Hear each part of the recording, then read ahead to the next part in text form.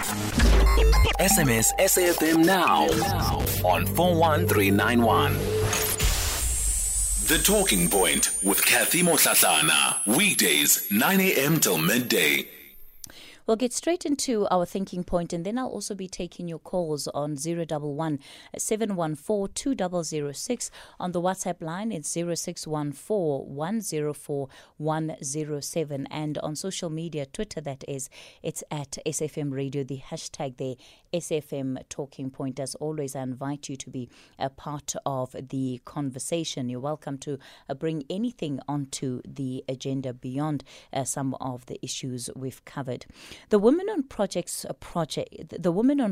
project is warning that many women are facing evictions on farms. It's particularly since the lifting of the national state of disaster. Now, earlier this week on Tuesday, more than 100 women marched to the Paarl Magistrates Court and the Drakenstein Municipality to highlight this issue. Carmen Louw is the co-director of Women on Farms project. She joins us now. Carmen, good morning. Good morning, Kathy. Jacqueline Sampson is the Director of Planning, Development and Human Settlements in the Drakenstein Municipality. Jacqueline, good morning. Good morning, ma'am, and good morning, listeners, and Carmen.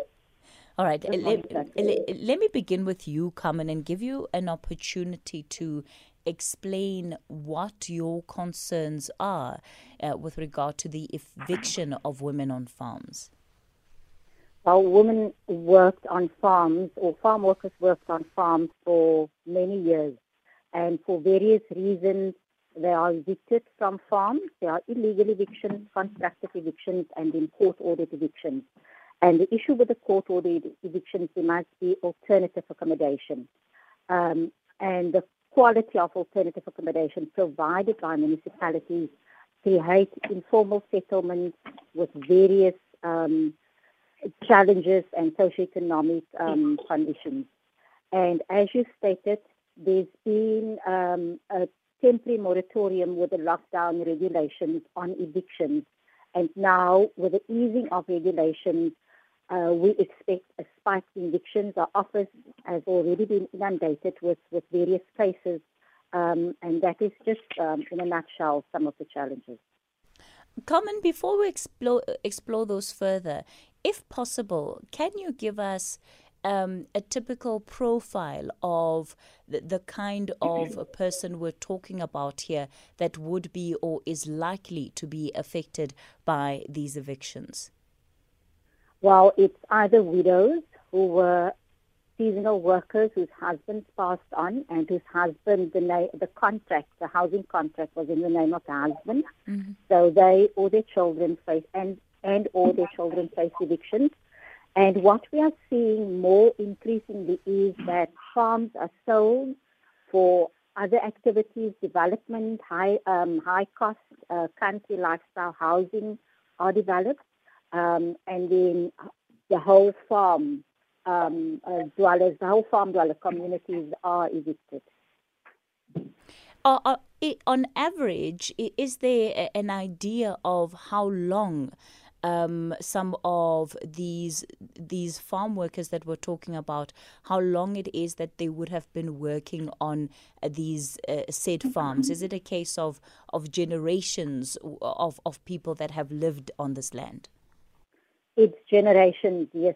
And if one family hasn't lived on a farm for generations, they've lived on a neighboring farm, because they normally, if they don't stay on one farm, they will migrate in the same area, neighboring farm, wherever.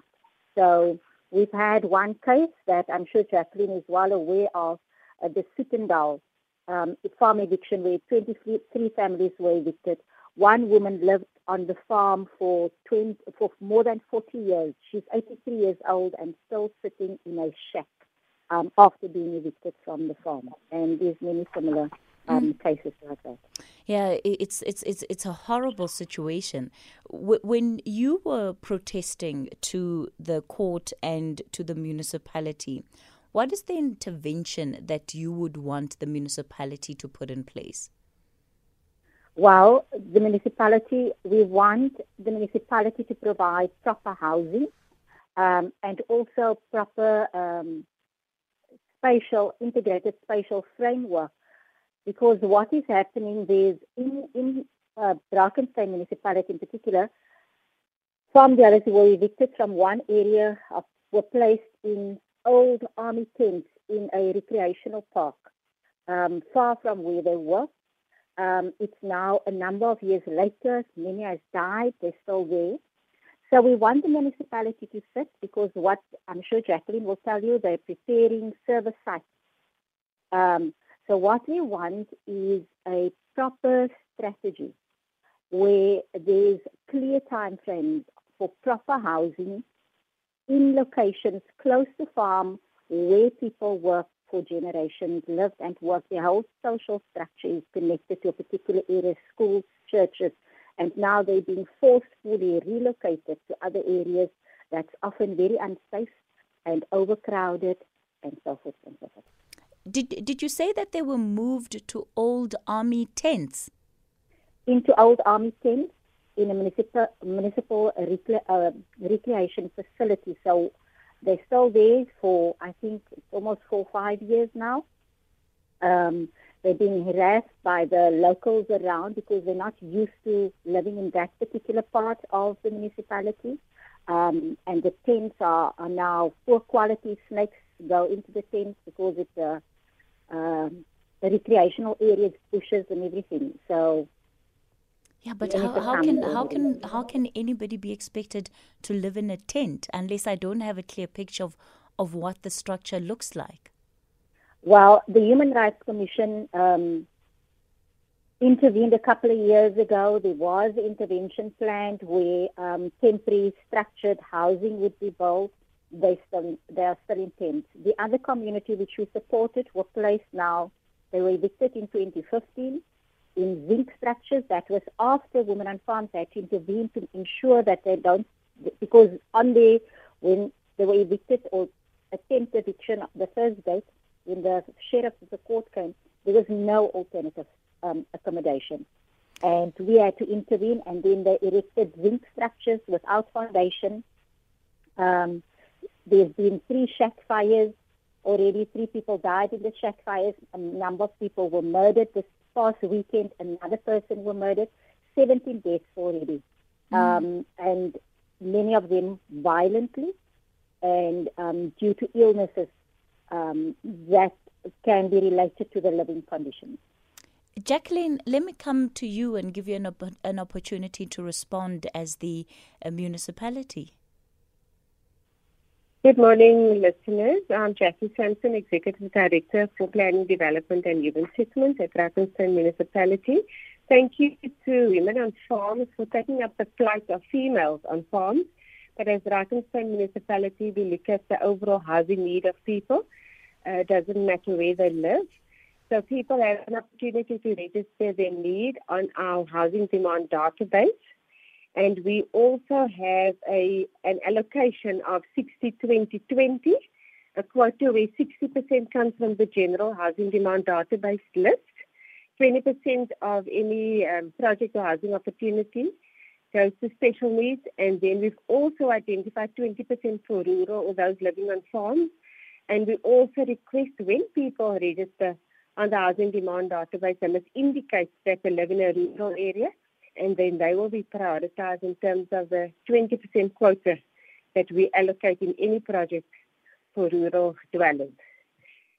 And I would like to touch on our temporary accommodation policy, where we have a policy which indicates the specifications, the norms and standards for the provision of alternate or temporary accommodation in the case where there is emergency, like in a fire or flood, where people have to be relocated, where there's evictions and there's court orders that indicate that the municipality must provide alternate accommodation, and then when there's general just relocation of persons out of undesirable or unhealthy or unsafe environments.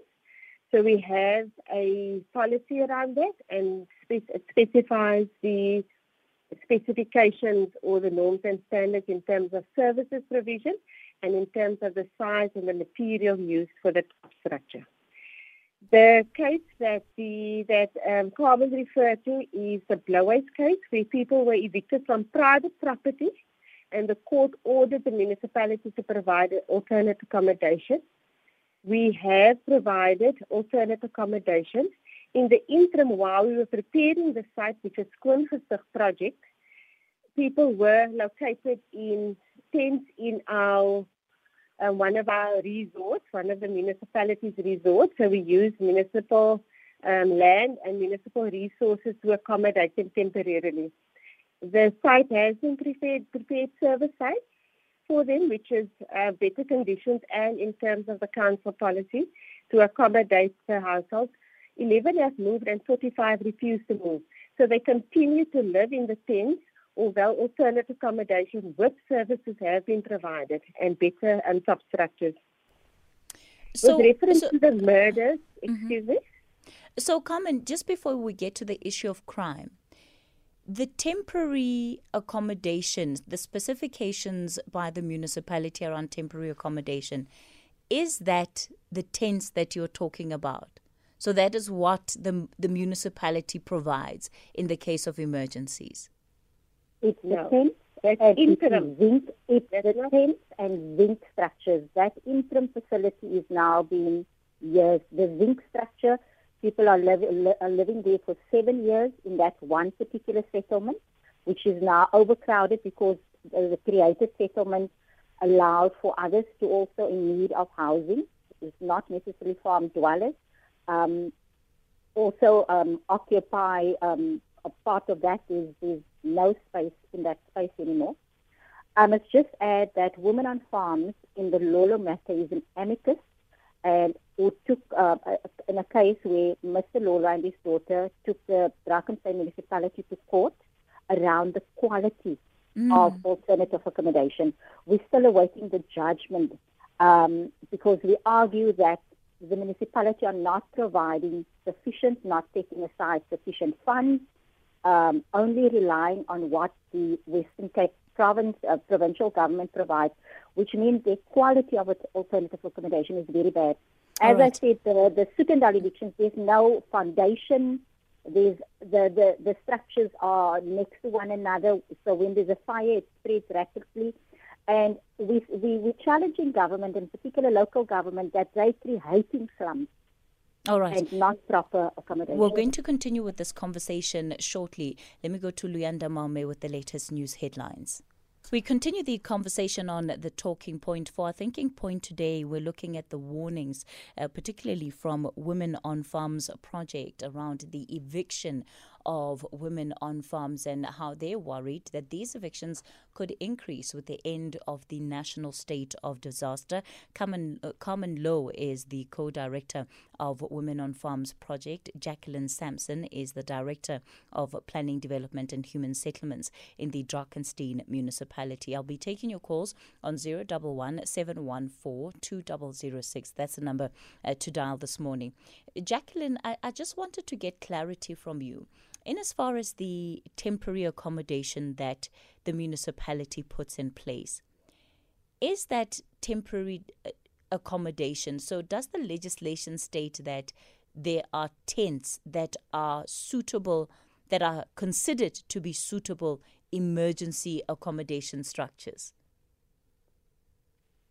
I want to confirm that we do not provide tents as temporary accommodation. We provide tents as interim. And in the case of Bloways, which is one incident in Drakenstein Municipality, where we were so busy preparing the alternate accommodation for those evicted from the private property, and it wasn't Drakenstein that applied for the eviction, it was private property owners. In the same way, on the farms, it's private owners, the farm owners, that apply for the eviction. It's not the municipality. So in that case, I wanted to be clear that we provided accommodation for those Bloways. We refer them as the Bloways people. They were evicted from the Bloways. They were provided with alternate accommodation, which they haven't taken up yet. They continue and prefer to stay in the tent, which was an interim measure. How long do you allow people to stay in the tents for? What is the time frame that you work within as a municipality? We were meant to relocate them within a year. They refused to be relocated. We've issued them with letters. No, but I'm asking you. Sorry, Jacqueline. I'm asking you specifically around the policy of the municipality, right? So you talk about the tents are temporary structures. No, but it's interim. Interim structures. Sorry, yes. Interim, yes. Interim yes. structures. Yes. There's a difference. How long do you give yourselves to be able to provide temporary structure? So I'm assuming the temporaries is moving from what? From a tent to a zinc structure? Yes, it is moving to a structure where the services provided, and that has been ready for more than a year already, and they have refused to take up the alternate accommodation. They have refused to move out of the tent, which was an interim arrangement. So we will make that interim arrangement until the alternate accommodation is made available. How long do you expect? How long is the deadline that you give yourselves for people to live in these tents? There is no deadline. I'm sorry to interject, but you must understand that the accommodation has been ready for more than a year.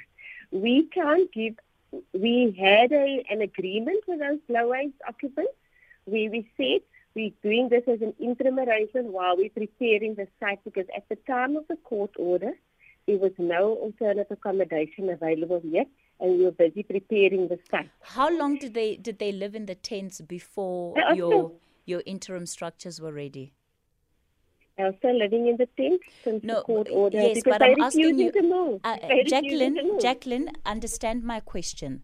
I'm asking you, how long were they living in the tents before your interim structures were ready for occupation? They were living there for about 18 months before it was ready for accommodation. Wow. To move there. So that's close on 2 years. So the municipality 18 months? Yes. So the municipality can be either 1 year or 2 years. So the municipality sees nothing wrong with letting people live in tents for 18 months, even on the account of 18 months, Jacqueline. Would you allow yourself to live in a tent for 18 months? Ma'am, let me tell you, they have access to services there. They have access to electricity. What are you saying? What does that even mean?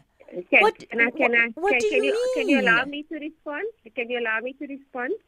When the court order was issued, we did not have accommodation for them. It was a court order, and their agreement signed by those low-wage occupants was that we are preparing the alternate accommodation for them, and as soon as it's ready, they move over. When it was ready, so it's ready for more than 18 months already. So it's for 2 years that they refused to move. And their own accord, their own decision, they refused to move. So they've extended their own tenure in the tents, in the resort. What about the allegation that is being made that even in these zinc structures that you have built, that some of them don't have proper foundations, and yet you're expecting people to move into them? Ma'am, the policy indicates the norms and standards for the provision.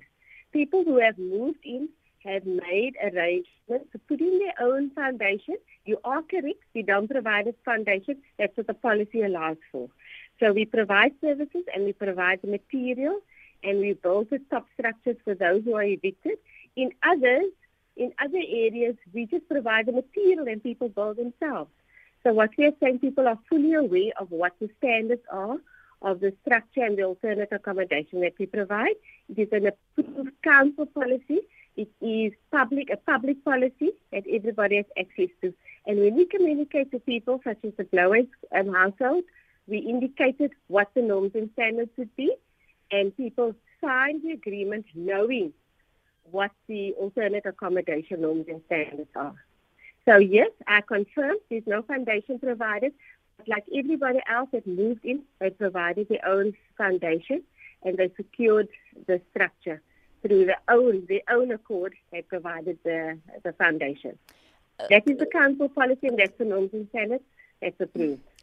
Carmen, I want to bring you in here, and perhaps you can talk to us about for those people that are refusing to move out of the tents, as we're being told by Jacqueline now. Why is that the case? Thanks, Kathy. I just want to add that eviction took place in 2016 already.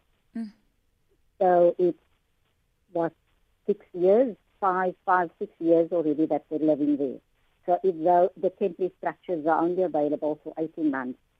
Part of the reason why they don't want to move is that it is the local, as I say, they moved from Samonian, from one area to Paarl, to another area. So they are seen as invaders. They are not residents of that, although it's one municipality, they're coming from another area. So the backyard dwellers of Paarl, they occupied that structures and they threatened them that it's their area, if they move in there, they'll be hurt. So that's why some of them refused. On another point, what Jacqueline is saying, they provided with some people, one, that the alternative accommodation were not ready, which means every time there's an eviction, there's no alternative accommodation ready, and then there's a scramble, and then women on farms and like-minded organizations must intervene because people are literally on the street. So that's how prepared the municipality is. Then in terms of the Grootboom case, municipalities has, even if they evicted from private property, municipalities or the state has an obligation to provide alternative accommodation. And often municipalities like Drakenstein are not ready with that accommodation. A service site is often 2 tents and a few shared portable toilets. And it it's very difficult for the occupants then to use that limited basic facilities. And that contributes to the diseases and the infighting and whatever happens in these alternative sites. And that is why we want the municipality to prepare and to develop proper systems, integrated systems, where communities are serviced properly in proper housing. And Jacqueline, what do you have to say to that as a municipality? Sounds like a fair request to me. Thank you very much. Carmen is correct that we don't have sites that's readily available to accommodate evictees. What we do is when we are cited in a court order, when we are respondents in a court order, because often the private landowner or the farm owner goes to court without consulting the municipality. So when we are cited, we look at meaningful engagement with the farm owner, with the community that's affected, and of course us as the municipality. So what we do is look at how we can address this. In some incidents, the municipality has provided alternate accommodation with funding that the farm owner has provided for its farm dwellers. So we are grateful for that. When we refer to the Grootboom case and the obligation of the state, I will call the state, which is all spheres of government, the function for providing housing opportunities still rests with provincial and national Department of Human Settlements. All policies and everything is clear on that, and legislation is clear on that. The municipality is responsible for providing basic services, whether it is rudimentary services or full services or shared or communal services. That's our responsibility as a municipality, not to provide top structures. And when we talk about the form and the type of the top structures or the location of it, even we look at it at where there is land available, municipal-owned land or other resources that the municipality can provide. So Carmen is correct in saying that the type of top structures is not desirable, and there are a lot of people that are not happy with that, and that's probably why the blow-away people do not want to move. But we indicate that's why we have a policy with limited resources. We issue a policy that indicates how our resources are used, and that's an approved policy, and that's what we implement when we look at alternative accommodation. So there will be unhappiness about it, but that is an approved policy, and that is what we're implementing with the resources we have. Bearing in mind that the municipality is responsible only to provide basic services and not to provide top structures. Let me go to Aisha in Uppington. Aisha, good morning. Morning, Kathy. Yes. I'm speaking to, what is the name of the lady from the municipality? Jacqueline. Jacqueline, you must be ashamed to come on national radio and talk such nonsense. Firstly, it was the farmer's responsibility. He did not do you a favor giving you money to build these people's structures. It is his responsibility to provide alternative accommodation. Secondly, you have the audacity to come here and tell us that they are unhappy with the structures after living in the tents for 18 months, which you must be ashamed of. And thirdly, you are supposed to be serving the community. And fourthly, did you consult them about where you're putting up that structures? And don't tell me that you don't have money to be doing that. Then you should have got the money from the farmer who took them off their land. Thank you, Kathy. All right, Aisha, out in Uppington there. Obviously, Aisha sounding very frustrated. Jacqueline, do you want to respond just to some of those issues? Because I think it really comes down to the quality of interim structures, of interim accommodation that people are being provided with here. Thank you for coming in all the way from Uppington, and I think this is a national concern. In any case, it's not just isolated in Drakenstein or Western Cape. So we have norms and standards, and I'm going to refer to it every time because in the case where there's limited resources, you have to indicate norms and standards and a policy, as well as legislation on how you will apply or use your limited resources. In this instance, and I want to go back to the Skoongezicht is the project where the Blauweiss people have been provided with alternate accommodation. But, and I think Carmen alluded to it, there's also, when we had an agreement with different communities, because we also have other backyards and other housing needs that we have to address. So we had an arrangement on how the breakdown or the allocation between different communities, whether it's evictees or backyarders or others from informal settlements, how they will be accommodated in that Skoongezicht development. And everybody was aware of that. All the beneficiaries, they knew who will benefit and when they will move and the sequence of the move.